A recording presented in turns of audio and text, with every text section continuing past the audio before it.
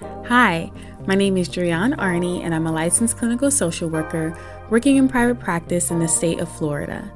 Welcome to the Cultivative Conversation podcast, where I engage listeners in conversation about mental health related topics and use questions designed to assist with exploring themes of gratitude, nostalgia, sharing, and learning, to normalize mental hygiene, and to invoke togetherness and intimacy through conversation.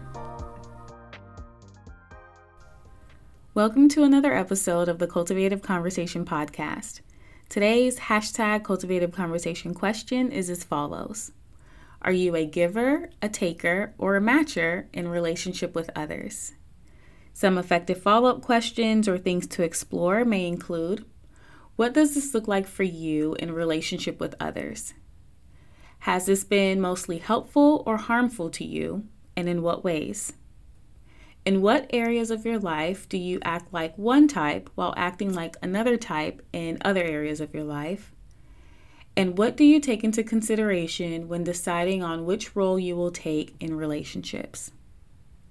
I hope that these questions help with building connection, closeness, and intimacy in a relationship that is important to you. Talk to you again soon.